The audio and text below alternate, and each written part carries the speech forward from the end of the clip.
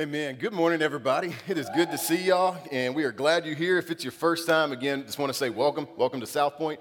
If you're joining us online, thank you so much for being a part of that community as well. And man, welcome to July. And so it's a little warm this week. Fun times. We have been walking through, most of you know, or if you're new, we've been walking through this series called The Greatest Sermon, where we've just looked at the Sermon on the Mount, these 3 chapters in Matthew, where Jesus takes a group up onto a mountainside and he begins to teach them. And we've kind of said it has these ebbs and flows through it. And last week we got into a new kind of talking point that Jesus had. But I'm going to have to nerd out for a second to kind of explain where we're going today. Because if you want to be a great hero, you have to have a great villain, correct? Like, you just don't know the hero. They don't make movies about heroes who only stop bank robbers. Like, you have to have a name associated to it. And so once you have a really good villain, then you can have a really good hero, and then you can make billion-dollar movies out of it, right? And so you take someone like Thor, this unbelievably chiseled Australian guy, and I know it's my wife's celebrity crush, and I realize that. I also know that he and I are only about a month apart in age, and so I look at Chris Hemsworth, I'm like, I could look like you. And I go, nah. But if he's going to be a great hero, he has to have a great villain. And so let's throw his own brother into it, a guy named Loki, and let's make lots of movies about him, and you can have 2 characters that are alike in a lot of ways. They're sort of related, but they're very different. Then you could take someone like Wolverine. Most of you probably know who that one is. I may or may not have named my son Logan because of that. And he's this great hero, and he's got a great villain called Sabretooth, who again, in some semblance, is kind of his brother. And then you can even get away from that a little bit, and I'll say the biggest one out there, and I know it'll make Owen happy. It is Batman and Joker. It doesn't get any more hero and villain than that. But what happens when these things start to look really alike? Like, what happens if you go into the Bible and you take Cain and Abel? These are 2 brothers. These are 2 brothers when there's a time where there's a lot of social distancing because there's almost no one else on the planet except their parents. And they grew up hearing the same things from mom and dad, the same stories about God, the same story about being cast out of the garden. And then one day, Cain gets upset and kills his brother. Or you look at Moses and Pharaoh. Moses, who was raised in Pharaoh's home, who he knew, like, they had a lot of conversations that aren't recorded within Scripture, and yet you have Moses coming to free a people, and you have Pharaoh opposing them. I'm not a hero, but I would call myself a shepherd. And when it comes to shepherding, you have to have a couple of things. You have to have sheep, congregation. You also have to have the villain, and it's wolves. And that's what Jesus is going to talk about today. In fact, last week, or 2 weeks ago, really, because we had to jump around a little bit. In this section of the sermon, Jesus has gone through and he's taught on the Beatitudes, he's taught on prayer, he's taught on the law and things like that. And then he gets to a spot where he says, hey, I love you, and I need to tell you there are things out there that are going to try and pull you away from me. There are things out there that are going to try and pull you away from God. And he said last week, hey, there is a wide path that leads to destruction. You don't want to be on that path. The narrow one, it's harder, it's more difficult, but it leads to eternal life. You want to be on that path. And this week he's going to address something else because Jesus is looking at these people and he loves them. Like he knows, hey, there is great evil out there. Right before Jesus gets to this sermon, he spends 40 days in the desert preparing himself, and during that time he's tempted by Satan. And so Jesus gets to look at everyone and goes, you can't understand the depth of evil that is in this world.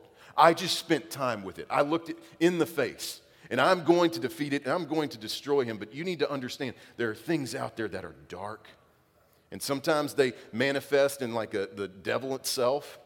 And then he says sometimes it's just a person that comes along, and this person pretends to love you. This person pretends to speak truth into your life, but really they're just trying to destroy you. And so today we're going to be in Matthew chapter 7. We're going to start in verse 15. Jesus says this, beware of false prophets who come to you in sheep's clothing, but inwardly are ravenous wolves. You will recognize them by their fruits. Are grapes gathered from thorn bushes, or figs from thistles? And so Jesus comes and he's again teaching this people, and he says, beware of false prophets. The first thing you have to understand is beware. There has to be an acknowledgement that, hey, this is going to come. Like, this isn't some big surprise to Jesus. Like, he understands there are going to be people that try and come into your life, and And they're going to try and take advantage of you because of your faith. And they're trying to pull you away. And so he says, you've got to know that this is out there. It's the first step. Beware. I would say this, don't be taken advantage of spiritually. Don't be taken advantage of spiritually. And this unfortunately happens a lot. What I'm doing right now is unbelievably dangerous at times. And here's what I mean by that. When you go to a service, you hear a preacher, most of the time if you're there willingly, you're going to believe it, right? Now there's times you walk in and go, that's insane. But most of the time, like if you're continually coming to a church, you're acknowledging, hey, the person that I listen to each weekend, I believe them. So not only will you believe it, but people will defend it adamantly, right? That's why we have different denominations that go, no, this is what it says. Well, who told you that? My pastor. And that's created lots of different things. And sometimes that's just little nuances of things we say, we're open-handed on that. And then there's some times where it's things we go, hey, I'm real close-handed on it. But this can be a very dangerous thing because people can get on a stage and they can say stuff. And because it's related to faith and because it's related to spirituality, we think about it differently.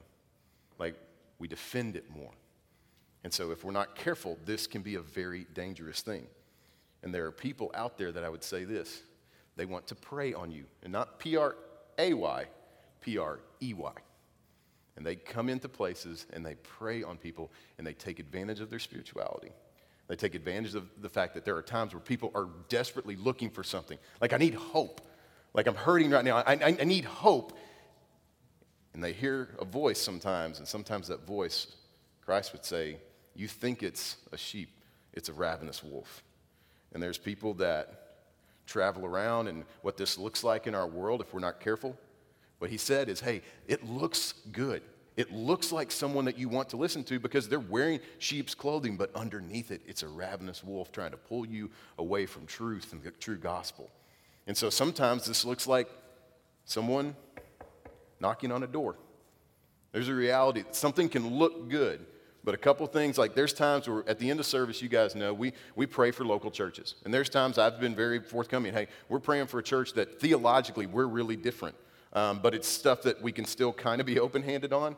But there's some of them we're just never going to pray for because I don't see that as a church. And the reason is because I believe in this deeply. And if something runs completely contradictory to it, and I mean completely contradictory, then I go, mate, we're not talking about the same thing. So sometimes it looks good, and so you could take something like Mormonism. Like, that's a really moral group of people. Like, they're much nicer than me, I'll probably say that. But when you start having conversations, and sometimes we go, well, they believe in the Bible. Well, you have to learn terminology. You have to learn, like, you know, if you're going to have a conversation with someone, you have to be speaking the same language. And so I can say, I believe in Jesus. And I can look at someone else and go, do you believe in Jesus? And they go, yes. And sometimes that's where the conversation stops, and people go, oh, we just said we believe the same thing. But then what happens when I say, well, let's define Jesus?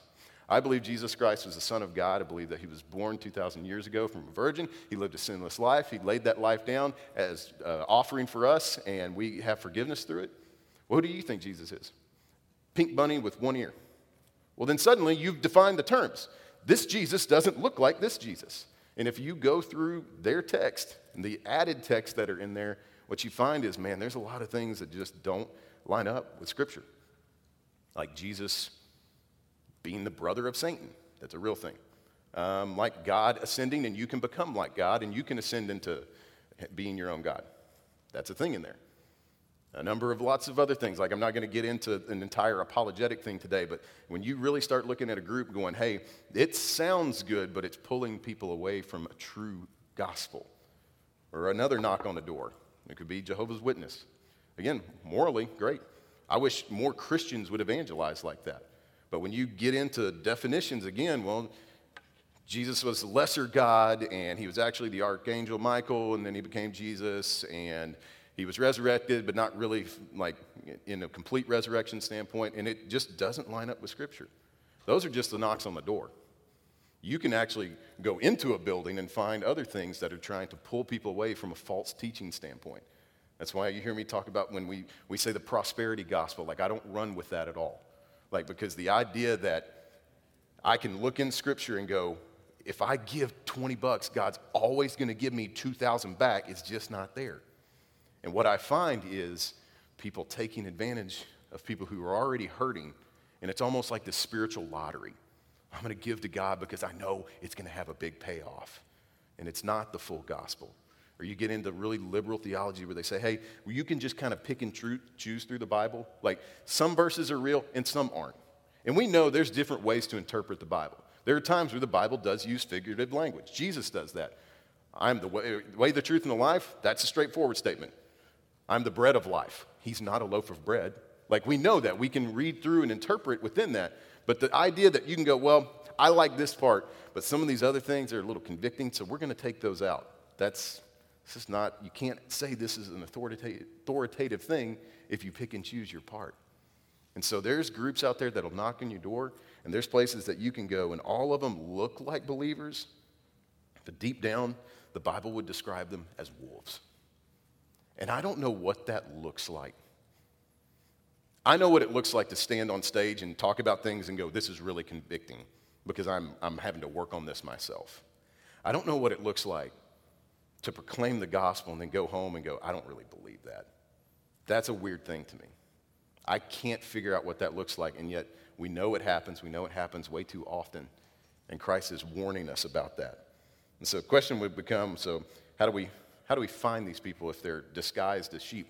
Because we get a lot of people in here, and so a couple ways to spot a false prophet. First one's this: pay attention to their manner of life. Pay attention to their manner of life. When they're not in a teaching moment, do they look like and sound like the person that you saw on stage? Like when you talk with me outside of church, I hope I still sound like this. But there's times where you can look at someone's manner of life and go, man, that is just really not lining up. And there's one way that a lot of people try and go to this, and we always go to it when it comes to like, okay, how much money does that pastor have? Like, here's the weird thing. Like, it's people like, you know what? We want to be a blessing to our pastor. We want to make sure he's blessed. And then there's times where like, how much do you make? Like, that's too much blessing. Like, this is where you have to be careful. I would say there are two groups. There are rich pastors who are taking advantage of things, but there can also be, in reality, pastors that live in rich areas. Area I worked in, a church I worked at years ago, was a really, really affluent area. I'm not joking. I had a kid dropped off in a helicopter one night. I was the part-time student pastor. We didn't get helicopter money, but lived in a rich area, and they made the decision years ago, and they said, hey, we want our pastor to be able to live in this area as well, which means we're going to have to pay him more. And I kind of get that, because look, God called that person to that area. Now, it's funny. God calls a lot of people to those areas. Like those jobs get snatched up quick. But the reality is someone was called to minister there. And so you kind of have to be careful in some of this. But then there are other times where you go, man, you talk about being a blessing and you've got a jet, literally. And like we read those stories over and over again, and it's like, that just doesn't seem to line up. Like, I can still tell Jesus about people while sitting in the economy class. I've done it. I've never sat in first class. But does their manner of life look like they're teaching? You also have to be careful in this one. Their manner of life may not look like your manner of life. And I don't mean that in a bad way. Here's what I mean by that. Sometimes we define all of Christianity, and we say it has to look exactly like this. And what you have to be careful with is there's going to come another generation, and they're going to look a little bit different than you. Look, I'm kind of in the middle on this one, and I'm seeing this a lot more. Because there was a time where I had people that looked at me and they're like, you can't really be doing ministry because of the clothes that you're wearing. And we've lessened on that a little bit, but sometimes it's, hey, that type of music isn't God-honoring. Well, be careful, because maybe it's just a little bit different, but maybe it's still very gospel-centered. So there's times where we look at something and go, well, your manner, your walk doesn't look like mine. Well, we're looking at the outward appearance, not the message that's being sent. And so I have to remind myself often, like our student pastor, Josh, we're the same age, so we don't have to have these conversations. But one day there's going to come a day I'm going to look down and be like, man, this punk kid is our student guy. And I'm going to have to remember that somebody a long time ago had to look at me and go, why did we hire him? Like, do we see a trajectory? Like, or is it just warm body? Like, it's times where you have to go, hey, to take a step back and remember, sometimes things are going to look a little bit different. But when you get into the morality side and the obedience side, whoever's teaching, their walk in life better look like the things that they're saying. Then you need to pay attention to the context of their teaching. Pay attention to the context of their teaching. Is their teaching gospel-centered? We use that word a lot around here, and I've adopted that from different people. We believe in the inerrancy of Scripture at South Point Church. We are always going to preach from the Bible. We are always going to talk about it a lot.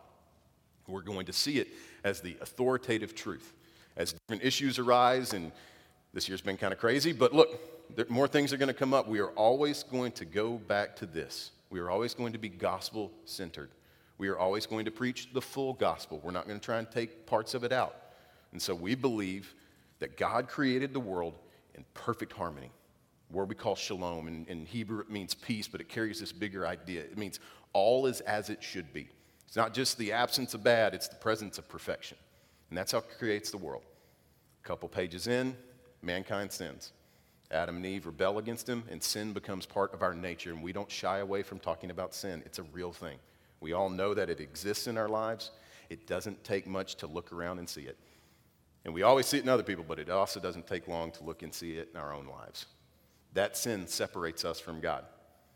And if the story ended there, God would still be God. But he's gracious.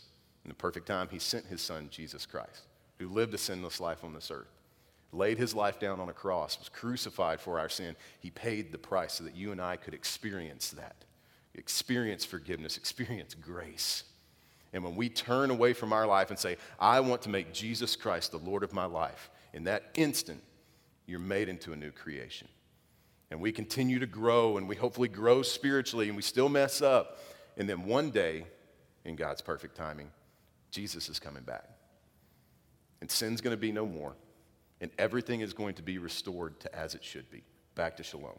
That's what we call the full gospel. And we don't shy away from that. And so from a context standpoint, we are always going to preach that. We're going to preach through Scripture a lot. You know, sometimes people kind of go, hey, what kind of church are you? Are you what they call exegetical, where you just kind of walk through verse by verse? Are you topical? We kind of mix them. We spend more time doing what I'm doing today. But from a topic standpoint, I'll tell you, in a couple of weeks, we'll start one that's semi-topical because there's some areas I feel like we need to address. But we're going to address them with Scripture because that's how Scripture does it. Whenever Paul writes a letter and he goes, hey, I'm seeing this over there, I got to address it. And he does it in a biblical manner. And so are they gospel-centered? Do they see the Bible as authoritative? Like if you go to a place that, you know, if they can pick and choose, you can make it say whatever you want. And then, is it like Bible or is it self-help? Because that's kind of creeped into a lot of places today where it's just improve yourself, like improve your morality. Don't be a jerk. Well, that's good, but there's more. Like the gospel changes people. It doesn't just make them better, it makes them a new creation. And so when you're at a place and you're listening to teaching, whoever's teaching better love the Bible and better love it deeply because you can pick up on that. It was a couple months ago, Mike Diaz sent me a message and said, hey, we're going to be in Austin. Do you know any churches there that I could go to? And I went, yeah, man, you're finally going to get to hear good preaching. And he didn't argue about that when he came back. I'll say that. He's like, yeah, that guy was good. I'm like, yeah, I told you he would be. And I also know I'm not that guy. This was one of my mentors. It was a guy that was one of my professors in seminary. Man, when that man gets up, in real life, he's like a superhero. He's calm, quiet. You would definitely say like an introvert. Put him behind a pulpit. Now, he's a little bit shorter than me. Doesn't happen very often, so I'm like, hey. And he gets behind a pulpit, and that man loves Scripture, and he loves to teach, and he loves to share the gospel, and he gets excited, and he makes these sounds where he goes, a whole bunch of times. And it's really awesome. And it's contagious. And people know that man loves the gospel. And so when we're listening to teaching anything, and here's the reality, you can come get teaching here, but we live in a day and age where you can get it in really, really good ways all over the place. I'm thankful that we live in a time where we get the opportunity to be able to have teaching from so many different places, but when you're listening, you need to listen. Does that person love the Bible? And listen to their context. And the last one is this, pay attention to the effect of their teaching. Pay attention to the teaching's effect. Does it get likes? or does it point people towards God? Because we live in a day and an age where we like the like button, right? We all have done it. You go back and look at something you said just to see who agreed with me. Like, we've created that culture. And it can definitely creep into ministry as well, where we're more concerned about someone liking something instead of it pointing people towards God. Does it grow a crowd, or does it grow believers? Because if you want to grow a crowd, that's actually not that hard. Just tell people what they want to hear. And I'm not saying that that instantly makes like any big church bad, because I know really, really, really big churches with really, really, really gospel-centered teaching. I also know some really, really big churches and gospel-centered. It's just what people want to hear. Like, if that's all you do is tell people what they want to hear, it's super easy to get people to like you and to come to your church. But is it growing a crowd, or is it growing people towards God? Is it ever convicting, or does it just make you feel good? Because if you're not convicted, I said this a couple weeks ago, if you're not convicted, if there is never a time that you come to church and you don't go, that hurt a little, or sometimes a lot, then you're not listening. And that goes for every person, myself very much included, because Scripture pierces down and it shows those areas where you go, I'm supposed to have it put together, but I just do not have it put together yet. Like, what effect does it have? Like, if you're listening to a teaching, are there times where you go, man, that was really convicting because it moves me towards the gospel? Or do you sometimes go, that was really weird? Because I've had that moment. Like, I'm right out of college. I'm a young seminary student. So I've got my undergrad, and I'm well on my way to being Dr. Jamie Pope. A couple semesters of seminary beat that out of me. But at the time, there was a well-known pastor. I'm not going to use a name. But there was a well-known pastor. And had the speaking tour. A bunch of us were like, let's go check that out. And so we went. The first thing that was weird, and I didn't think about this until later, I paid to go to a sermon, which is kind of different. But as I'm listening and watching, like I've used some of this guy's material before, like it was really popular, and I'm watching, and the talk was very intellectual. It was also strange. The entire time he had this very choreographed walk, the entire time, which I just don't do that. And if someone wants to, but it was so, you've practiced that a lot. And by the end of it, he's sitting on an altar, which not as weird as that sounds. Like, it was a prop. There were no animals or anything involved. But he's sitting on this altar, and he says his last line, and then he repeats it, and then he repeats it, and then he repeats it.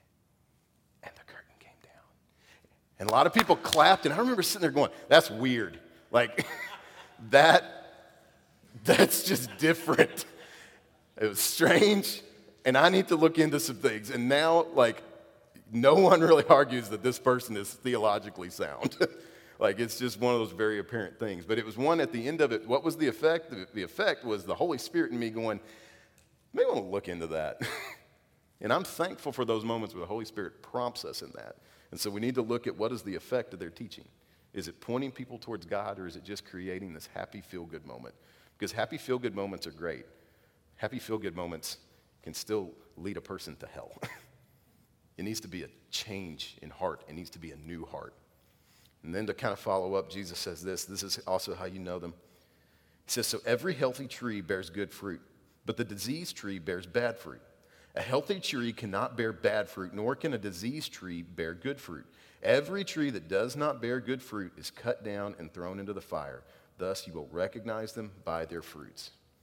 Jesus just said, hey, from a teaching standpoint, the people that you're listening to, you ought to be able to look and see fruit in their life. Fruit that points people towards God. Fruit that is changed lives. But we also need to look at that in our own lives. And you have to ask the question, okay, what kind of fruit are we producing?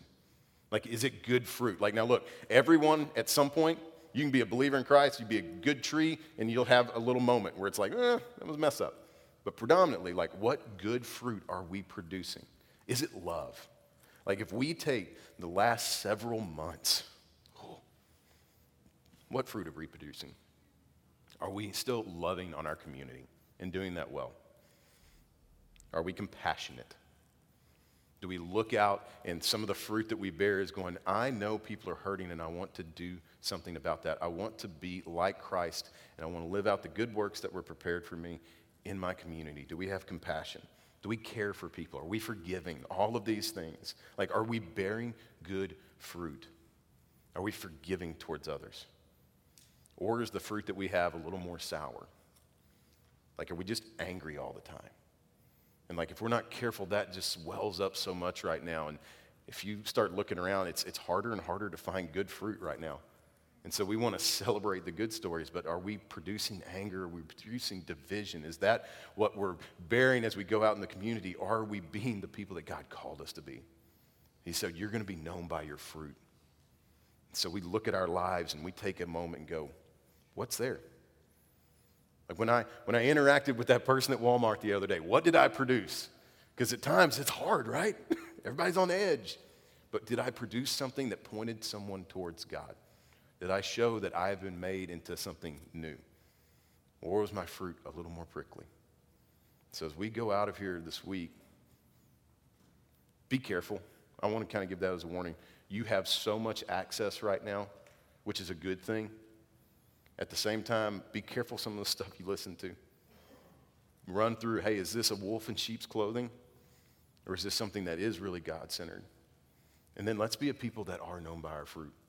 Like at South Point Church, I pray that people go, hey, I don't just know them for a building. I don't know them for an address. I know them for the things that they do. Let's pray.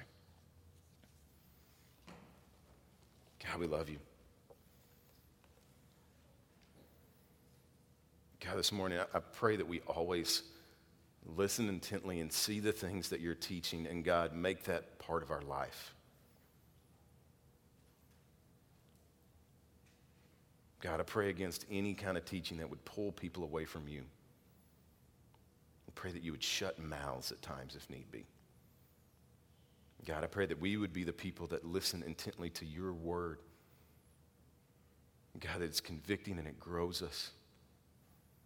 God, that it changes us as we talk about the full gospel. If there's anyone here today, if there's anyone listening that you heard that from creation to restoration, go, man, I've never experienced that kind of love. I've never experienced forgiveness, and I want that. God, I pray that you would just pray right now, God, as best as I know how, I want to turn away from my old life. I want to make Jesus Christ the Lord of my life. And God, that we would be able to celebrate that. And so if that is you, I would pray, put that on a Connect card, talk to one of our staff, one of our elders, and just, we want to celebrate it. And then as we go out, God, I pray that we would be the people who are known for good fruit, for showing the love that you gave to us to other people, for showing the compassion that you gave to us to our neighbors. God, we love you. It's in Christ's name we pray. Amen.